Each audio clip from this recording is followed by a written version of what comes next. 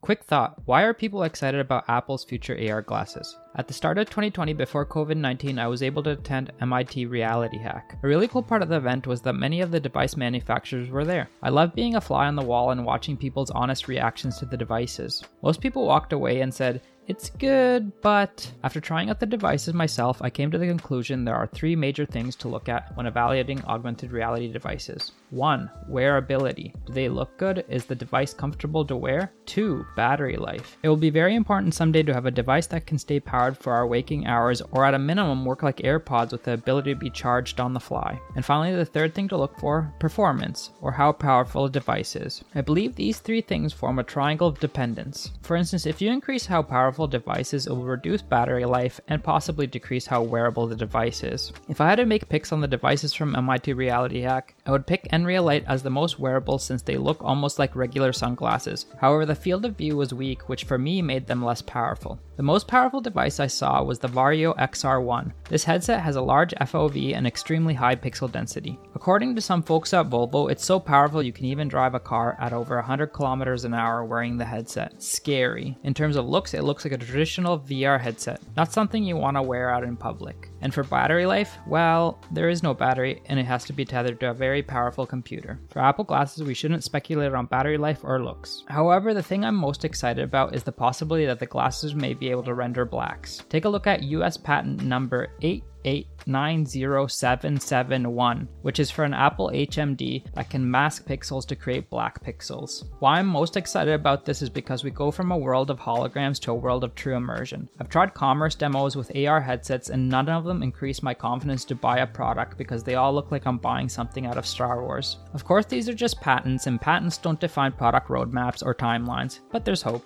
Anyway, I think most people are excited about the upcoming Apple headset because they're never first to market and get it right most of the time on their first generation devices. I hope you like this quick thought about Apple AR glasses. If you have any thoughts on Apple AR glasses, send me a message on Twitter at MikoH. And if you haven't subscribed, it would be so nice if you did.